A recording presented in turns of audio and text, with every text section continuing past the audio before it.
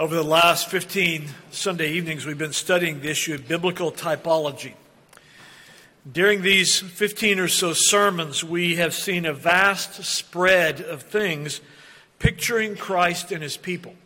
We've seen objects such as the rock who was Christ, we're told in 1 Corinthians 10, manna, the ark. We've seen festivals such as the year of Jubilee. We've seen animals such as the Passover lamb. We've seen numbers such as the number 12. But the most frequent type of Christ, the picture, the foreshadowing of Christ in the Old Testament, have been men. And over half the types we've examined have been historical flesh and blood men. Think of some of these men. Adam, that we've examined. Adam, Abraham, Joseph, Samson, Jonah, the high priest, Joshua, and David. The Lord Jesus Christ is so rich in glory that a single strand of prophecy could never properly prepare his people for his coming. So the Old Testament is jammed with different types of Christ, all of which speak of different facets of his person and work. Now, just a reminder, a type is a literary device, a feature that the biblical authors use on purpose to show readers that historical events and people are all foreshadowing the life and work of Jesus, preparing his people for the coming of Christ. Tonight we will examine one final type, and this is also a historical person, that is the person of King Solomon. As we prepare to open this word, let's seek the Lord's help now. O sovereign Lord, tonight give us attention and discernment and concentration and understanding of your word, we ask in Jesus' name. Amen. Hope you'll have your Bible open to 1 Kings 3. What Mr. Kuo read in your hearing a moment ago, as Mark was reading, I was thinking, only 14 more Sundays with Mark and Joan. And so we will, that deep weeping that you'll hear when their plane takes off will be Sandy and I as they go back to Taiwan. Hope you'll get all of your farewells and encouragements sent to Mark and Jane. They have most of their support raised, and so they are chomping at the bit to get back to the calling that the Lord has for them. We will miss them greatly here. But as we look tonight at Solomon, it's going to be important that we remind you, or perhaps for the first time, show you who Solomon is. I've found that Solomon is not a well-known character, oddly enough. And so just a few things you should know about Solomon so we can rightly see how he is a type of Christ. The first is you need to know Solomon's family. Solomon, of course, his parents are David and Bathsheba, who together form the most infamous case of adultery in history. Bathsheba, a married woman, is pregnant with David's child. And to cover his adultery, King David has Bathsheba's husband Uriah killed in battle. And their first son is the product of that adultery, and he dies, according to 2 Samuel 12. But after David's repentance, he and Bathsheba conceive again. Their second son is Solomon.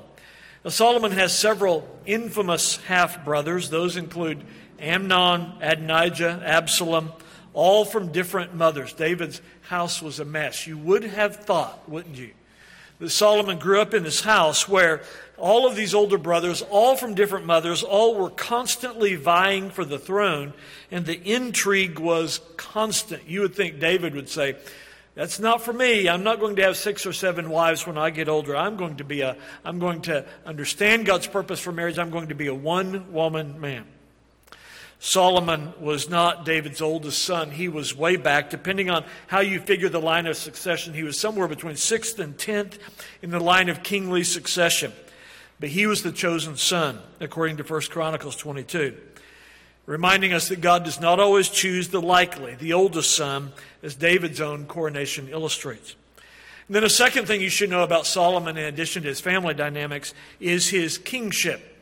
If you look at 1 Kings 3:7, that part of the passage that Mark read in just a moment ago, we are told that Solomon ascends to the throne as a young man. Solomon actually calls himself a little child. But he, if we do the chronology right, he's about 18 years old when he ascends to the throne. And in keeping with standard Middle Eastern practices, Solomon quickly disposes of all his rivals and enemies, including his half-brother Adonijah. Now, just so you'll know what the ideal king is, because I'm going to keep holding up Solomon and kingship and saying there is a greater Solomon. Just like we've said, there's a greater David, a greater Jonah. There is a greater Solomon. So listen to what his father David writes about what a king should be. In 2 Samuel 23, David writes, "He who rules over men must be just, ruling in the fear of God. He shall be like the light of the morning when the sun rises, a morning without clouds." Now, neither David nor his successors fit this portrait. Yet God promised that just such a man marked by holiness and wisdom, would eventually come from David's line. In fact, long after David and Solomon are dead, 400 years after they're both dead, the prophet writes in Isaiah 11 about the coming king, the greater Solomon, the perfect king, and writes these words: "The Spirit of the Lord shall rest upon him, the Spirit of wisdom and understanding, the Spirit of counsel and might, the Spirit of knowledge and fear of the Lord. His delight shall be in the fear of the Lord, and he shall not judge by the sight of his eyes, nor decide by the hearing of his ears. But in righteousness he shall judge the poor, and decide with equity for the meek of the earth. He shall strike the earth with the rod of his mouth, and with the breath of his lips he shall slay the wicked. Righteousness shall be his belt, and faithfulness as well." And so Solomon ascends to the kingship. Things look good at the beginning, even though he's a young man. And then the accomplishments begin to roll out. You have never seen a resume like Solomon puts together. Under Solomon, Israel enjoyed its golden age of power and wealth and influence, a zenith never achieved again during the Old Covenant era. The greatest accomplishment of Solomon's reign was the construction. All of the building projects he took on. The first one was the temple. We read about it in 2 Chronicles chapter 2, the temple which began at his 4th year on the throne. It took 7 years to build. Just the amount of rich cedar wood in that temple is stunning. And then gold covered the walls, the ceiling, and the floors of the main sanctuary of the temple. When you study the design of the temple in 2 Chronicles, you learn what Jehovah considers to be aesthetically pleasing. It's astoundingly beautiful, the temple is. But then comes, after the temple is completed, after 7 years, in 2 Chronicles 5, then comes the dedication of the temple. The number of sheep and oxen sacrificed was so huge, no one could even keep track. And when the Levites finally carried the Ark of the Covenant into the new temple, we're told in that moment, the glory cloud filled the temple. The temple was thick with the Shekinah glory. And it was at that moment in 2 Chronicles 6 that Solomon gave a speech and then prayed one of the most theocentric prayers in the Bible. It's a missionary prayer. It's a covenantal prayer that reckons with generational issues. It's a model prayer for repenters.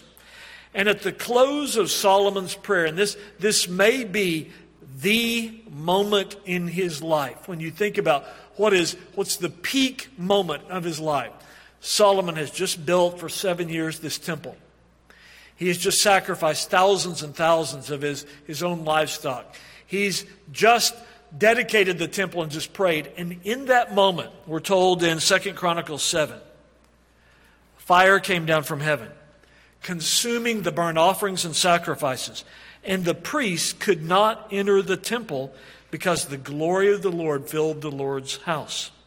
Well, these dedication ceremonies that Solomon presided over, according to 2 Chronicles 7, took 3 weeks. Solomon then took another 13 years to build his own royal palace in 2 Chronicles 8.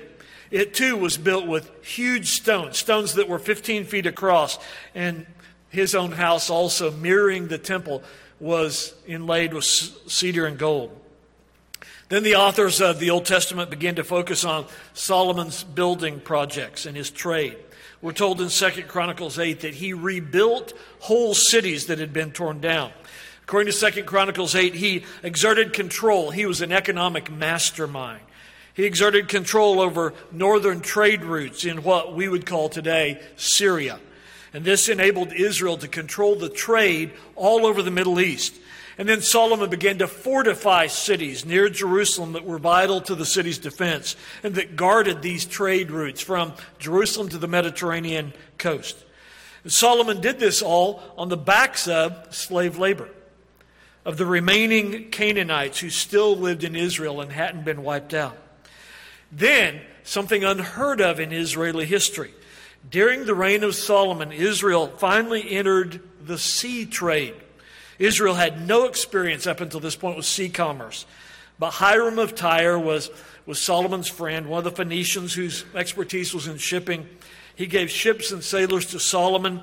They engaged in trade. And immediately, as with everything else, Solomon is wildly successful. We're told in 2 Chronicles 8 that he is stacking up talents of gold. 17 tons of gold come out of the shipping trade. His fame, his wisdom, his wealth achieve international renown. The Queen of Sheba, we would call it today modern day Yemen. The Queen of Sheba came to see the glory of his kingdom and to test his wisdom. She brought him gifts, but Solomon gave her more, according to 2 Chronicles 9. As God had promised, the descendants of Abraham were blessing the world. But the real centerpiece of everything about Solomon was his wisdom. Look at 1 Kings 3. Pick up the narrative in verse 16. And you have a sample case that shows how wise he was. It's two women, seems like two throwaway people, two harlots in 1 Kings 3, verse 16. And they are arguing over whose baby is the dead baby, whose baby is the live baby. It's the most difficult type of case because this is a she said case. And you know that in biblical justice, there have to be two witnesses who can attest to a fact. In this case, you don't have that. You don't have a multiplicity of witnesses. There are no witnesses. And so what would happen in a case like this is a typical Israelite judge would just dismiss the case. And so whoever's in the right doesn't get justice. Whoever's in the wrong prevails. So Solomon devised a plan to reveal the judicial solution. You can read about it there. It involves a sword and slicing the baby in half, but that doesn't happen, and the true mother of the child is reconnected. But his wisdom wasn't just in the courtroom. Solomon's wisdom and learning, we are told, included music and zoology and botany and philosophy. He was a student of practically every intellectual discipline. If there is a Renaissance man in the Bible, it is Solomon. And his wisdom was known throughout the region. Then there are his writings. And it will surprise you once you begin to remember what all he penned. Solomon, by the Holy Spirit, penned Proverbs, Ecclesiastes, the Song of Solomon, and a few Psalms. Now, when you think of what constitutes the wisdom books of the Old Testament, there are only 5, and Solomon contributes to 4 of them. Only Job is excluded from his authorship. And then when you realize that Solomon's father, David, penned most of the Psalms, it's incredible to think that 4/5 of the wisdom literature come from a father-son pair, from David and Solomon. So think of what Solomon wrote. And this is where his wisdom is on display forever. First, there's the Song of Solomon. He's renowned for its beautiful depiction of marital love and is traditionally believed to be written by Solomon in his youth. And then second, there are the Proverbs, which are full of guidance for everyday holy living, encouraging the pursuit of wisdom. They seem to have been written in the prime of Solomon's life. Solomon, we're told in Proverbs 1, penned this book, Proverbs, to teach wise living in every facet of life. So you can learn. All you have to do, wisdom is there for the taking. You have to ask God and He will give wisdom. He'll give it through the reading of His Word. Open up Proverbs chapter 1 and you can learn God's wise perspective on work, marriage, parenting, neighbor relations, money management, leadership, followership, friendship, home life, and a host of other issues. And what Solomon's Proverbs teach you is that God is concerned with every aspect of your life. No compartmentalism allowed. No sacred secular dichotomy. No one day per week Christian. Not just theoretical knowledge, but incredibly practical. And what Solomon teaches in Proverbs is biblical wisdom is always practical, not theoretical. Wisdom is the art of skillful living. Wisdom is knowing the appropriate action for each life situation. Wisdom, to be wise, is the opposite of the fool.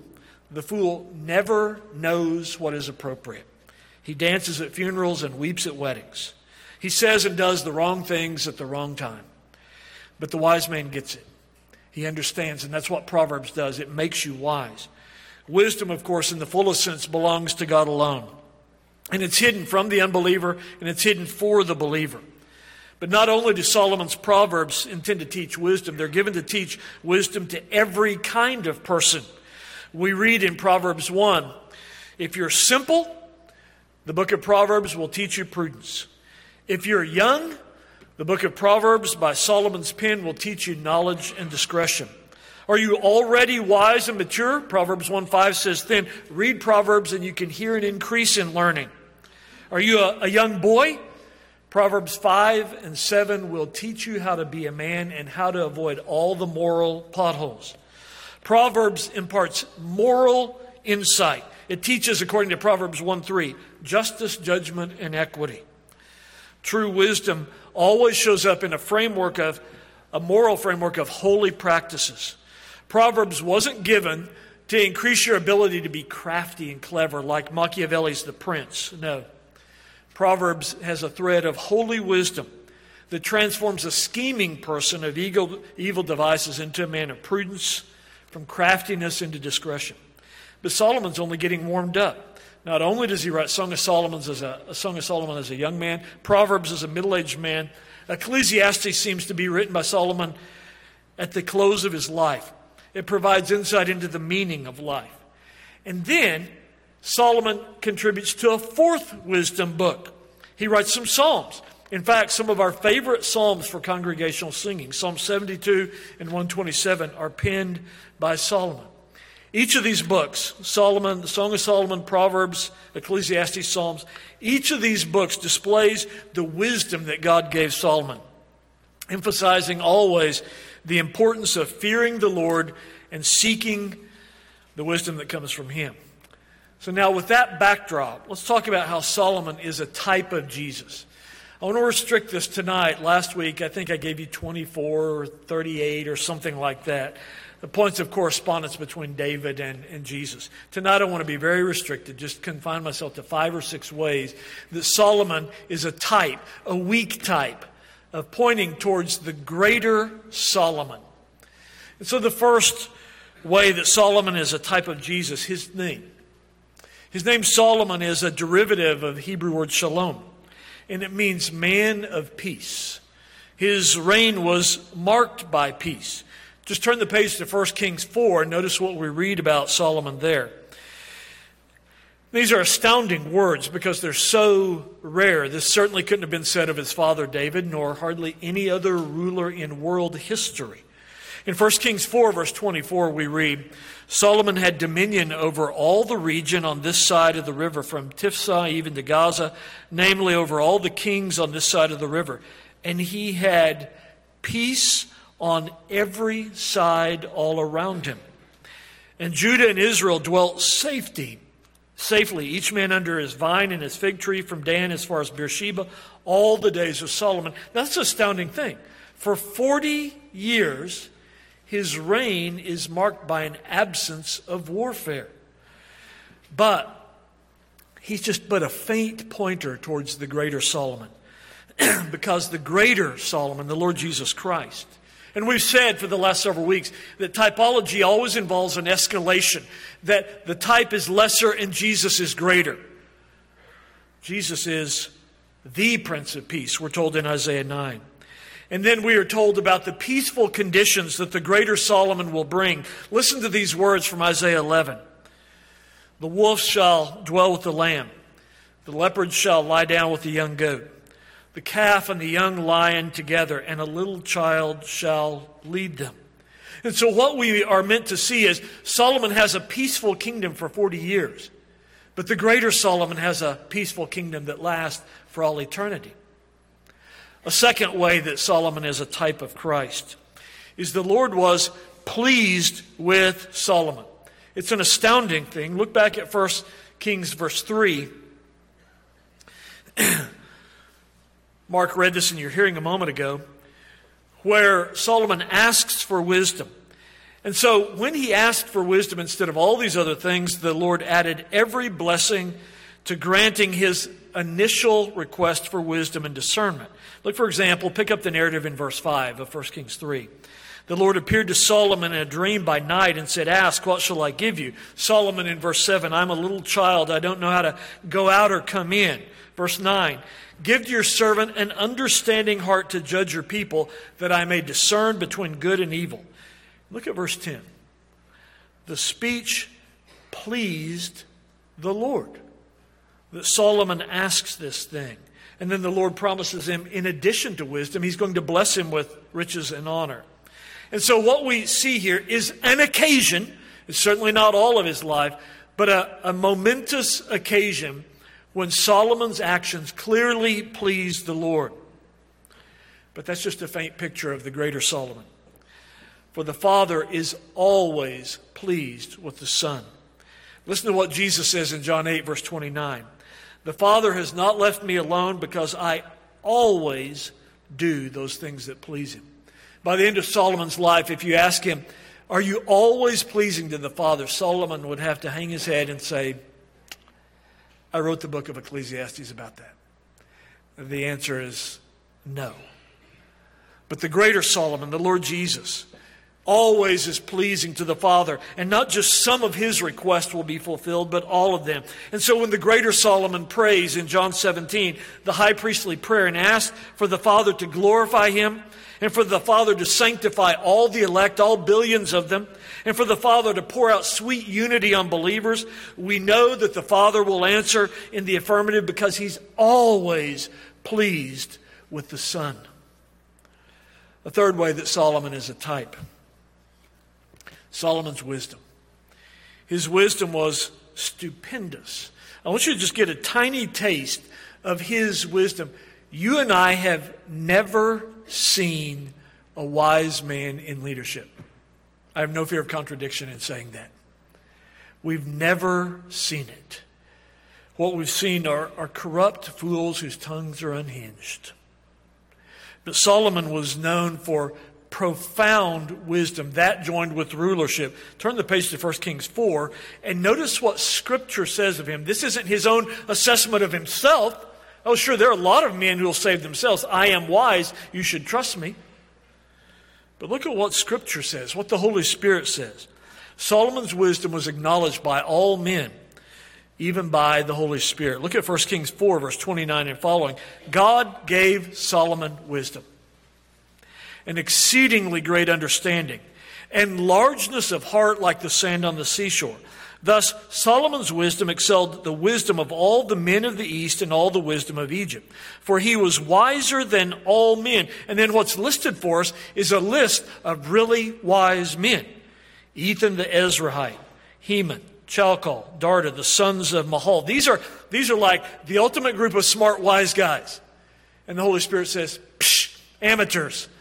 Solomon is wiser than all of them combined. And we read that not only is he wise, but pick up the end of verse 31. His fame for his wisdom was in all the surrounding nations. He spoke 3,000 proverbs. His songs were 1,005. Also, he spoke of trees, from the cedar tree of Lebanon even to the hyssop that springs out of the wall. He spoke also of animals, of birds, of creeping things, and of fish. And men of all nations, from all the kings of the earth who had heard of his wisdom, came to hear the wisdom of Solomon. Can you imagine? Here's Solomon who has to post office hours. Well, I'll be sitting on my throne dispensing wisdom on Thursdays from 1 to 5. Because that's what we are told in verse 34.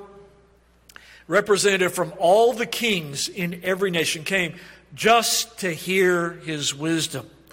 So when the Queen of Sheba comes, we're told in 1 Kings verse 10, that she comes with a list of questions. These are unbreakable knots that no one has ever been able to solve before. And it would take wisdom that's otherworldly. She asked these questions, and we're told in 1 Kings 10, verse 3. Solomon answered all her questions. There was nothing so difficult for the king that he could not explain it to her. And so she responds, the Queen of Sheba does. Happy are your men and happy are those who are your servants who stand continually before you and hear your wisdom. And so I hope you grasp a little bit. The Holy Spirit repeatedly says, wisest man ever. But the greater Solomon. The greater Solomon, we are told in John 7, verse 46.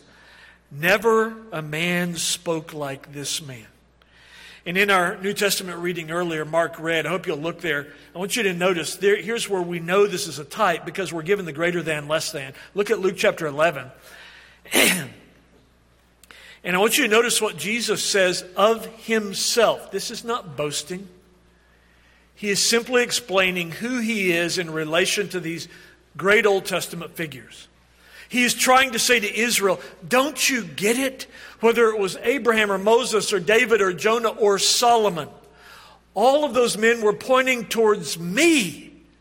They're preparing the way for me. So in Luke 11, verse 31, Jesus says, the queen of the south will rise up in the judgment with the men of this generation and condemn them. For she came from the ends of the earth to hear the wisdom of Solomon. And listen to what he says. And indeed, a greater than Solomon is here. That's how you know this is a legitimate type. Jesus is using greater and lesser language here. And he's saying, Solomon was just a down payment for me. He was just a preparation for me. Now, think of how Jesus' wisdom is greater than Solomon's. Because when you read the comments made in 1 Kings 4, it seems pretty amazing. But think of how his wisdom is greater than Solomon's. Solomon is able to analyze the creation. We saw that he understood zoology and botany and astronomy and all of these things. But Jesus, the greater Solomon, was the one who spoke these things into being. Not only is the greater Solomon's covenant of redemption amazing, saving a great number of sinners, billions of them, and doing so while being just and the justifier of the wicked, but his wisdom is breathtaking in scope. He will sit and judge every man who's ever lived, billions and billions, and do so with perfect justice. There are difficult cases, and this is what I have to speak to, how he is the greater than Solomon. Solomon, of course, that case we saw in 1 Kings 3, where you have the two women, one baby died, one didn't, and Solomon was able to bring great wisdom and make what was wrong right in one case. But there are difficult cases, billions of them, far more so than the two women in 1 Kings 3 that need to be adjudicated with perfect wisdom. Think of all the personal issues that have never been judged rightly. Molestation cases, abuse that's never been exposed, crimes against helpless children in the middle of the night need to be judged rightly. Justice needs to be brought. Then there are huge international issues like genocide.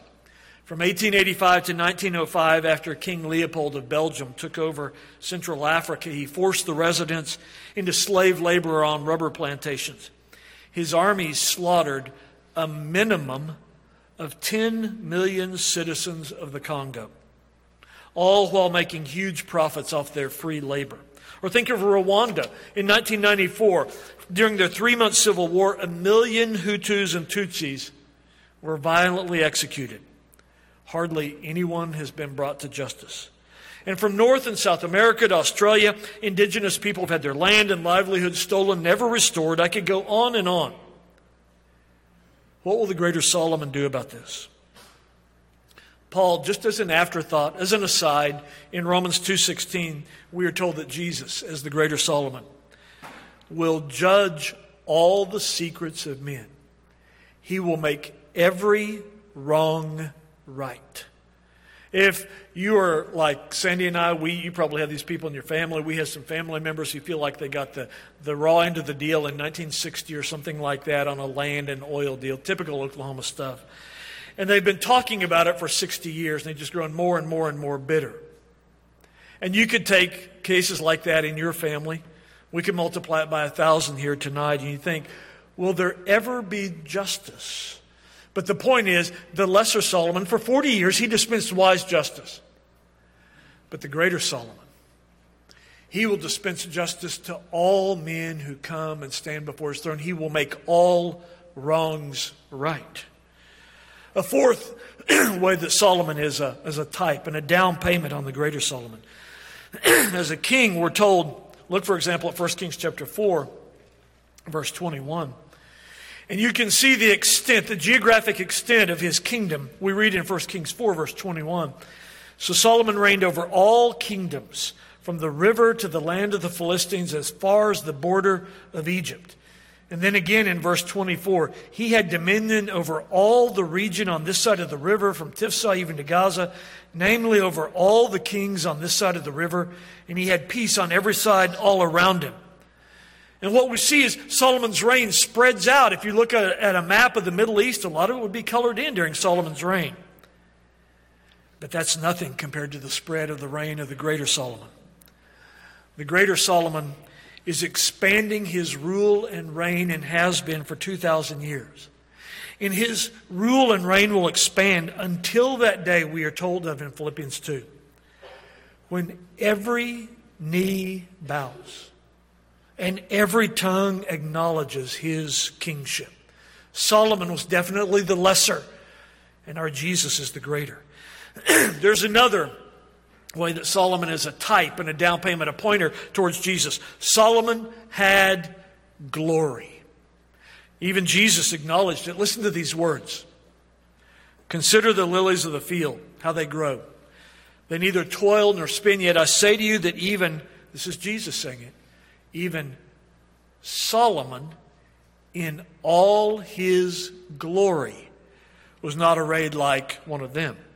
His glory, Solomon's glory, was the accumulated weightiness of his gold, his reputation, his home, his building projects. He had human glory. But how much greater? How much greater is the glory of the greater Solomon, Jesus? Listen to what we're told of him. Just get a glimpse of his glory that you'll see in full one day in Revelation chapter 5. We're told of that great throne scene where everyone is gathered around the throne, billions and billions of the elect, people from every tribe and nation and tongue. And we are told there, every creature, in Revelation 5, every creature which is in heaven and on the earth and under the earth and such are in the sea, and all that are in them, I heard them saying, blessing, honor, glory be to him who sits on the throne forever and ever. Was Solomon's glory stupendous? Yes, you would fall down in amazement. But it's nothing. It's nothing compared to the glory of the greater Solomon, who has billions of worshipers forever. All of those things would lead you to think that Solomon has a high reputation.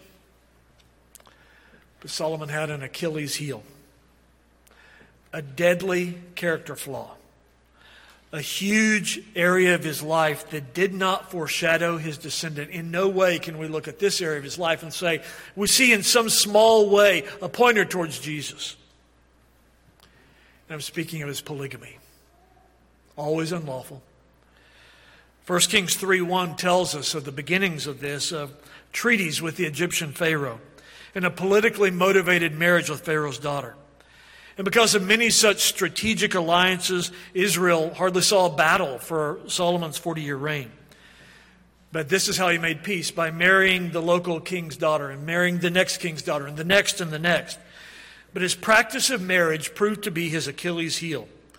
Listen to what we're told of Solomon in 1 Kings 11. Solomon loved many foreign women, the daughter of Pharaoh, women of the Moabites, Ammonites, Edomites, Sidonians, and Hittites, from the nations of whom the Lord had said to Israel, you shall not intermarry with them, nor they with you, because they will turn your heart away after other gods. But Solomon clung to these in love, and he had 700 wives, 300 concubines, and now comes perhaps the saddest line in Solomon's bio. And his wives turned away his heart. When Solomon was old, his wives turned his heart after other gods, and his heart was not loyal to the Lord his God, as was the heart of his father David. And so what we see is, just like with every one of the other 14 types that we've seen, now with the 15th, all of these types break down. They're all fallen in some way, all ruined by the fall.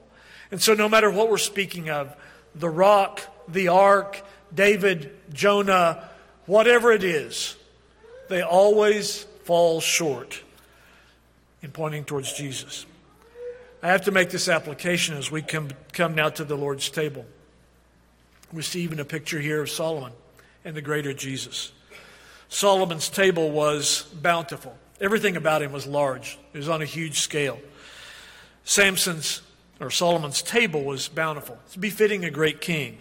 And so listen to what we're told about his table from 1 Kings 4. Solomon's provisions for his table for one day was 30 cores of fine flour. I'm not sure what a core is, but it must be big. 60 cores of meal, 10 fatted oxen, 20 oxen from the pasture, 100 sheep, deer, gazelles, roebucks, and fatted fowl. And so you think, boy, nobody has ever set a better table. But Jesus, the greater Solomon, spreads a much more glorious table before you tonight. A table for his sons and daughters that is far more lavish and costly. This table is free for every poor sinner. At this table we eat his flesh and drink his blood. And when we sit at this table, it's always in anticipation of the great marriage feast of the Lamb. Let's pray together. O sovereign Lord, possessor of all wisdom, we say with King Solomon that we're like little children who don't know whether to go out or come in. We freely acknowledge that none of us are born with wisdom, and if we are to be wise, we must receive it by your word and your Holy Spirit. So tonight, Lord, we would ask that you would give us understanding and discernment and that rare jewel of wisdom. We ask in hope, since you who cannot lie have promised to give wisdom to all who come humbly asking. But how we praise you tonight that you have hidden all of the treasures of wisdom in Christ. And so we glorify you for one more benefit of our union with Jesus. Not only is his righteousness ours, but also his wisdom. We pray in the name of the one who has perfect wisdom, even Jesus our Lord. Amen.